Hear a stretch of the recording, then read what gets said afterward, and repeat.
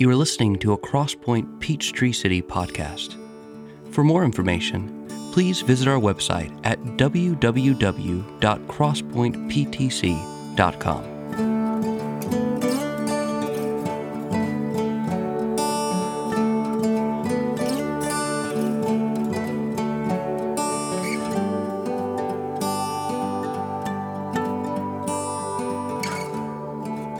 All right, good morning. Good to see you guys this morning. As I say every week, just about. Thanks for bringing the church into this building. If we haven't met, my name's Jamie, one of the pastor elders of our church. Excited to open up the scriptures with you this morning as we do every Sunday morning as we continue to embark upon this new year together. A time, as I've mentioned the last couple of weeks, when many of us find ourselves establishing new resolutions or maybe recommitting ourselves to old resolutions unrealized, giving another go at it this year because it didn't work out last year, the year before. The word resolution, by definition, meaning a firm decision to do or not to do something. So that to be resolute is to be admirably purposeful, determined, and unwavering. And in that regard, a resolution can be a beautiful thing, whether in sync with the turning page of a calendar or not, assuming that, as I've said the last couple weeks as well, its aim is God's glory and its fuel is God's grace, that we're not trying to do these things in our own strength. We're not trying to do these things for our own glory. You see it in the life of the Apostle Paul, Philippians chapter 3, who says, "Not that I have already obtained this or am already perfect, but I press on to make it my own because Christ Jesus has made me his own. Brothers, I do not consider that I have made it my own, but one thing I do," Paul says, "forgetting what lies behind and straining forward to what lies ahead." There's the resolute language. "I press on toward the goal for the prize of the upward call of God in Christ Jesus." That if the Apostle Paul was anything, he was resolute, he was determined, he was unwavering. Throughout the month of January, we have been and will continue to camp out on a number of core convictions and values with the hope and aim that we as a church would be determined, that we would be unwavering, that we would be resolute in our commitment to these things. For some, perhaps a new commitment, maybe hearing some of these things for the first time. For others, a continuation in the same commitment. In the words of Eugene Peterson, a long obedience in the same direction. As you'll come to see, surely not an exhaustive list, a handful of things that we're going to camp out on this month, and yet each and every one of these things critical to who we are as a church and where we're headed. Again, in all these things, our aim, God's glory, our fuel, God's grace. And so with that said, I invite you to open up this morning to Psalm chapter 16, verse 11. If you don't have a Bible, there should be one underneath one of the seats in the row in front of you. You're welcome to use one of those Bibles during your time with us. You're welcome to take one of those Bibles if you don't currently have a Bible in your possession, if you don't own a Bible. As you're turning there, just a couple of things. Each one of these topics that we're going to sit with over the course of the month of January stands alone in some sense, and yet they build on each other. They round each other out. So I would encourage you, knowing that many of you are back in the kids' wing one Sunday a month, that we're traveling, we're sick at times, to go back if you've missed any of these times in the scriptures this month throughout the course of January and see how all this pieces together. I'll try to help give a little bit of a previously on sort of moment, but I would commend those sermons to you over the past couple weeks if you've missed any of those. In addition, and then I'll pray, this morning's gonna be a little different than the last couple Sundays where we primarily camped out in one passage of scripture and referenced others. Because in order to make sense of the fuller picture of where we're going this morning, we're gonna have to piece together a few different scriptures to offer up a systematic theology of what it means biblically to delight in the Lord. And so we're gonna start with Psalm 16:11. That'll be our launching point, but we're gonna go other places. Let me go ahead and pray for us and we'll dive into God's word together. Heavenly Father, thank you for the many things that your word brings before us, its beauties, the truths that are there for us that help us to make sense of this world, creation, and redemption. God, I pray this morning trusting that your word doesn't return void, that there's something powerful in the means of grace that we call the preaching of your word.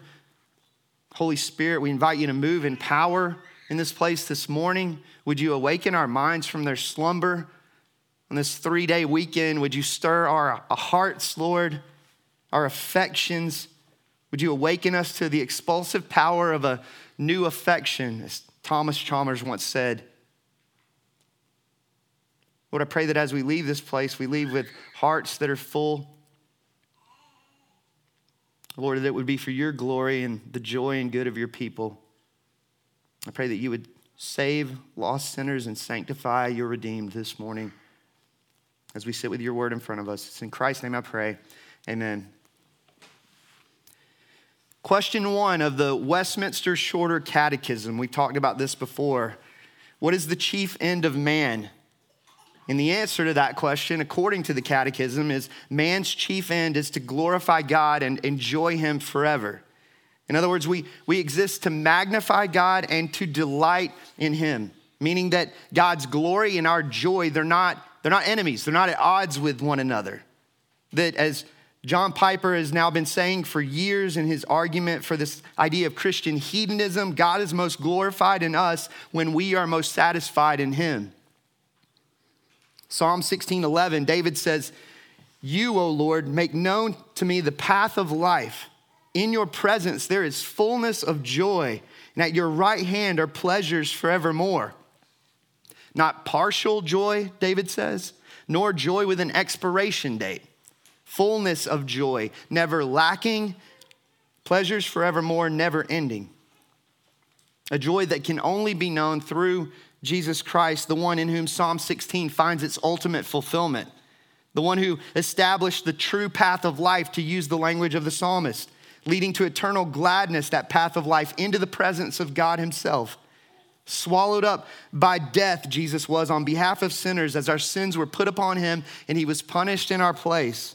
The pangs of death unable to hold him as he burst forth from the grave in triumph over Satan, sin, and death. The one to whom those who have spent their resources in the failing pursuit of happiness can come and drink from the well that never runs dry. The fountain of true happiness in a world filled with broken cisterns. We talked about it over and over again in our study of the book of Ecclesiastes several years back. Going back to the last 2 Sundays, we must immerse ourselves in the scriptures if we have any hope of fighting the good fight of faith, a people committed to continuing in the sacred writings. We talked about that on New Year's Day. And we too must be a people who call the truth therein to mind when our hearts are most in danger of drifting from what we profess to believe. We talked about that last Sunday. When the sorrow is greatest, when the darkness is darkest. What I'm contending for this morning is that we too must pursue happiness in God, that it's possible to be well-versed in the scriptures absent of delight in the Lord. It's possible to be incredibly competent in how to wield the truth therein absent of delight in the Lord. To make these spiritual disciplines of being in God's word and connecting the dots of what to call to truth to mind in what moments and what situations, and those to be rote exercises. I've been there personally. And my guess is that many of you have too. Maybe some of us there even now on this very morning as we gather together. Our time in the scriptures this morning, it's about fighting for happiness in God, the fount of everlasting joy, an exhortation to keep tasting and seeing that the Lord is good, to keep rejoicing in the salvation that's ours in Jesus and in Jesus alone. Even when, going back to last week, we find ourselves in a place of lament. David says elsewhere in the Psalms, Psalm chapter 40, verse 16, "But may all who seek you rejoice and be glad in you. May those who love your salvation say continually, 'Great is the Lord.'" Or as he says in Psalm chapter 7, verse 4, almost synonymous to the words found in Psalm chapter 40, "May all who seek you rejoice and be glad in you. May those who love your salvation say evermore, 'God is great.'" Right here you have lyrics that sing of a delighting in the Lord that's bigger than any wind of circumstance, a delighting in God simply for who he is. May those who seek you rejoice and be glad in you, his character, his nature, and his being, delighting in the beauty of his holiness, delighting in the wonder of his steadfast love, delighting in his sovereign lordship over all things, delighting in his unseen hand of providence, delighting in his goodness and mercy, delighting in the abundance of his grace. Lyrics 2, Psalm 40 and Psalm 70, that sing of a delighting in God's salvation. May those who love your salvation say continually, great is the Lord, or God is great. The many promises of God that find their yes in Jesus, delighting in those things, those promises, what God has done, what God is doing, what God will do for us in Jesus.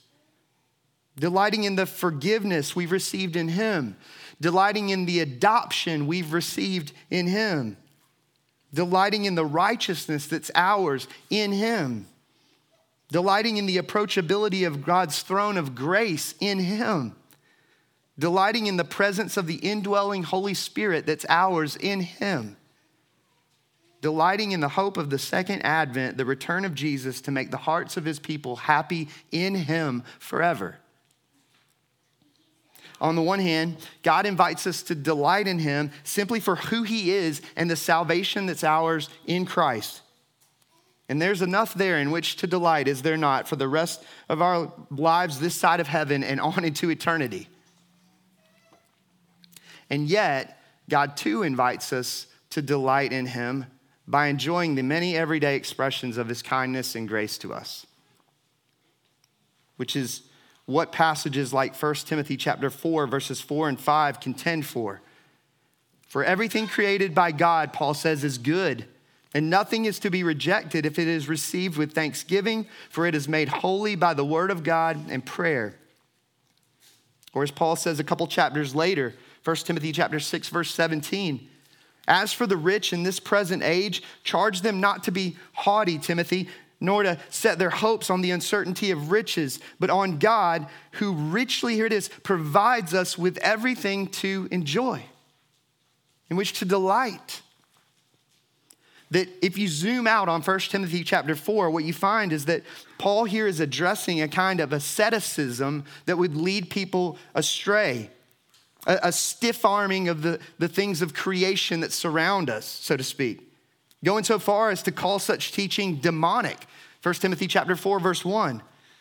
Like the lie that the serpent brought to Eve, because there's nothing new under the sun.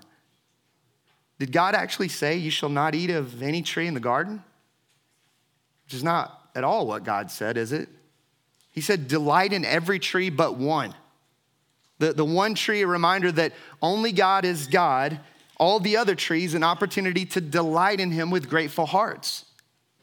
That's how God set it up in the story of creation. Paul tells Timothy not to reject the things of creation, but to prayerfully and biblically receive them with thanksgiving from God, who richly provides us with everything to enjoy. The laughter of children, the beauty of leaves in autumn, the warmth of friendship, the soothing sound of a crackling fire. Right? We're surrounded, all of us, by everyday expressions of God's kindness and grace everywhere we look. It's inescapable, the handiwork of God, declaring something of who God is and what God is like. Look at the birds of the air, Matthew chapter 6. Consider the lilies of the field. There's meaning all around us. A mustard seed teaching us something about faith, Matthew chapter 17. A pearl teaching us something about the worth of the kingdom of heaven, Matthew chapter 13. A tree with deep roots teaching us something about righteousness and stability, Psalm chapter 1. Honey teaching us something of the sweetness of the word and what wisdom tastes like to the soul, Proverbs chapter 24. The last of those, by the way, an analogy that's lost on us if we haven't fully tasted and enjoys honey's sweetness. that we're meant to deeply enjoy the pleasure of honey on our taste buds, that we might more deeply know something of what wisdom is to the soul. And that just one of many examples of what it is to delight in God by enjoying his gifts without fashioning those gifts into golden calves. Biblically, prayerfully, gratefully. That the many expressions of God's kindness and grace might enlarge our hearts, our minds, our souls, that we might know God more, that we might love God more, that we might delight in God more. But yes, we should be gravely concerned with the dangers of idolatry, knowing that our hearts, as Calvin once said, are perpetual idol factories. And we should too be concerned with the inability to gladly and gratefully enjoy God's gifts to the honor and praise of his glorious grace. John Piper, a couple decades ago now, came out with a book. Some of you may have read it or been influenced by it, entitled God is the Gospel. I think Piper got tired of going to funerals and hearing people use the language of Johnny swinging his 9-iron right now up in heaven without any speak of Christ and the beauty and hope of Christ and being in his presence. And so Piper wrote a book, and in it, to paraphrase a question he presented, a sobering question, if you could have heaven with the absence of tears and pain and death, but Christ weren't there, would you want to be there? If you could have heaven and be reunited with loved ones and Christ weren't there, would you want to be there? If you could have heaven and have the absence of guilt and shame and wrath, but Christ weren't there, would you want to be there? Hauntingly, he goes on to say in that book, because if the answer is yes, you won't be there. Because God is the gospel. That's the point of the title of the book. That God is the greatest gift that makes the good news good news. So that Christ absorbing the wrath of God on our behalf, to give one example, is a means. It's a means so that we can stand in the 5,000 degree centigrade presence of the holiness of God and not be incinerated in an instant, but can enjoy making much of him forever. And that book was impactful on a lot of people, myself included. And then a guy named Joe Rigney came along about 5 or 6 years ago, and he wrote a book called The Things of Earth. Treasuring God by Enjoying His Gifts was the subtitle. And in that book, he rounds out Piper's understanding and teaching of Christian hedonism. Piper actually writes the foreword for the book and says, nothing in this book conflicts with what I've been teaching for a couple decades, but it does complete it. And in that book, Rigney says, I'm not sure that we have to stiff arm all the secondary wonders of the beauty of redemption in order to make Christ the ultimate gain of the gospel. It's one of the things that I love about C.S. Lewis, that in his writings, you see the both and. You get the theology of Piper and Rigney coming together in great beauty. Right? In the world of Narnia, you have Aslan, the lion, the Christ figure. And if you've read those stories, you know Lewis paints a picture of Aslan as the most beautiful of all things in the story. And you also get the sticky marmalade roll and the smell of its sweetness and the taste of its warmth in the home of Mr. and Mrs. Beaver. All of the beauties of the wonder of the Narnian landscape and countryside, like beams of the sun pointing themselves to the beauty and glory of Aslan. It's not one or the other.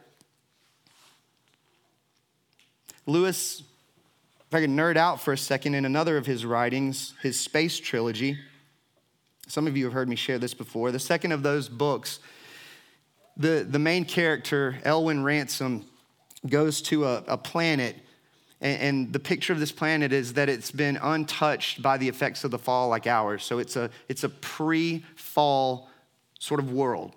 And so you have the Adam and Eve figures, and you have the beauty and wonder of this creation that's untainted at this point. And he comes upon a tree with globes of yellow fruit, and he's hungry and he's thirsty, and he grabs hold of one of those globes of fruit and begins to drink from it, and he cannot, down the road as he returns from this experience, explain it. There aren't words in our vocabulary to make sense of the wonder of this experience.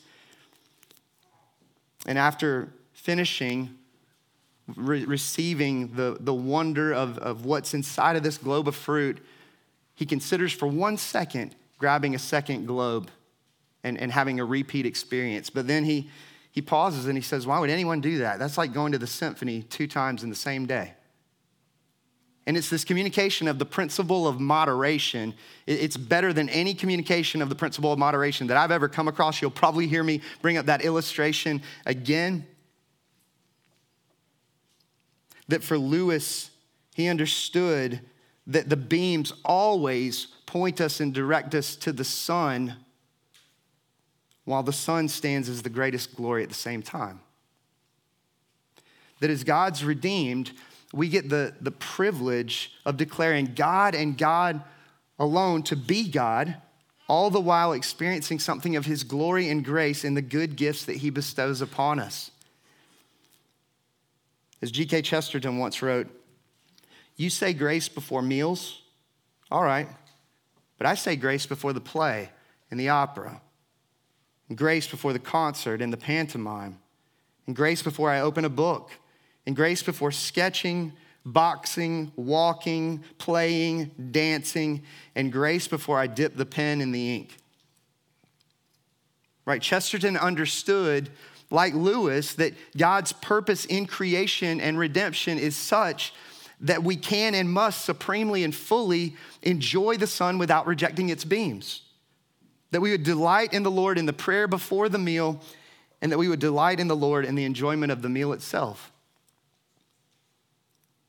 As Paul so famously said, 1 Corinthians chapter 10, verse 31, so whether you eat or drink or whatever you do it all to the glory of God. To the glory of God. Again, coming back to the Westminster Catechism, question 1, what is the chief end of man? To glorify God and enjoy him forever. They're not at odds. Piper would go on to argue, maybe we should retool the answer to question 1 to say, the chief end of man is to glorify God by enjoying him forever. Recognizing that James 1, verse 17, every good gift and every perfect gift is from above, coming down from the Father of lights. Aware of God's presence in all that we do, the gift of God in Christ, opening our eyes to see all other gifts rightly, that we might gratefully and joyfully receive them in a way that honors and glorifies our Father in heaven. Grateful enjoyment of God's gifts as just that, gifts, not gods. I mean, I don't know about you, but I'm grateful that I can know something of the Father's provision for me in looking out at a bird on its perch or a field of flowers clothed in beauty, and in that delight in the Lord. I'm grateful that I can know something of the Father's love for me in the warmth of a really good snuggle with my kids, and in that delight in the Lord. I'm grateful that I can know something of the hope of the melting of the bitter cold of evil in the imagery of the springtime bloom of Narnia, and in that delight in the Lord. I'm grateful that I can know more deeply something of what wisdom is to the soul in simply enjoying the pleasure of honey on my taste buds, and in that delight in the Lord. That I would say perhaps today is the day of salvation for some, the day to turn from broken cisterns, from empty wells to the fount of everlasting joy. The day to repent of your sins and to trust in Jesus for the forgiveness and the happiness that can only be found in him. None of this makes sense apart from Christ in its fullness. For we who have received that greatest of gifts, my prayer for each and every one of us is that we would fight to be happy in God, and that we would fight for that for each other. Again, God invites us to delight in him simply for who he is and the salvation that's ours in Christ. And God, too, invites us to delight in him by enjoying the many everyday expressions of his kindness and grace to us. So that the application this morning would be this. So delight in the beauty of his holiness often. Delight in the wonder of his steadfast love. Delight in his sovereign lordship over all things. Delight in his unseen hand of providence in your life. Delight in his goodness. Delight in his mercy. Delight in the abundance of his wondrous grace. And 2, go spend some time bird watching this week, that you might be reminded of the Father's provision for you. And in that, delight in the Lord. Go snuggle your kids this week. Give them a big warm hug that you might more deeply be reminded of the Father's love for you as his child. And in that, delight in the Lord. Go get lost in the springtime bloom of Narnia, that your heart might yet again be awakened to the hope of the melting of the bitter cold of evil when Jesus returns. And in that, delight in the Lord. The sun and its beams that point to the sun. I love what we're about to do in just a moment, because we get to experience that in this space before we leave and experience it out there. I mean, think about this for a moment. We're about to sing as the church corporately gathered that God deemed that this world that he created was one such that some things must be sung rather than spoken. And so God established harmonies and melodies and chord progressions. And he created trees that we could then create musical instruments out of so that we could sing to the praise of his glorious grace. Just listen as you sing. Be an active listener to the wonder of this world that we've been brought into. It's the truest of fairy tales. And it's got a soundtrack. And 2, when we receive the elements, partaking of the Lord's Supper, which if you're not a Christian, I would encourage you not to do, but rather that your next step would be one of repentance and trust in Jesus for the forgiveness of your sins. But if you are a Christian, when you take the bread representing the broken body of Jesus and dip it in the cup representing his shed blood, consider that the world that God made was a world in which he deemed that there would be bread that we could understand better. Jesus Christ, the true bread, having come down from heaven, and that we might understand something of what it is that his body was broken for us, that we might be rescued in. When you receive of the cup, consider that God gave us something in the order of creation that we might know something of what it is that he shed his blood for us. That even in the receiving of the bread and the cup, that there's a sweetness to it.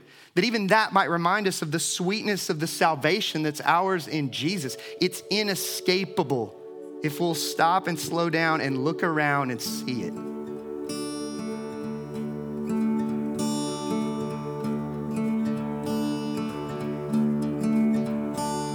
Thanks for listening. If you have any questions about this message, visit us at crosspointptc.com. There you can contact us, find further resources, and directions to our gatherings. That's CROSSPOINTEPTC.com.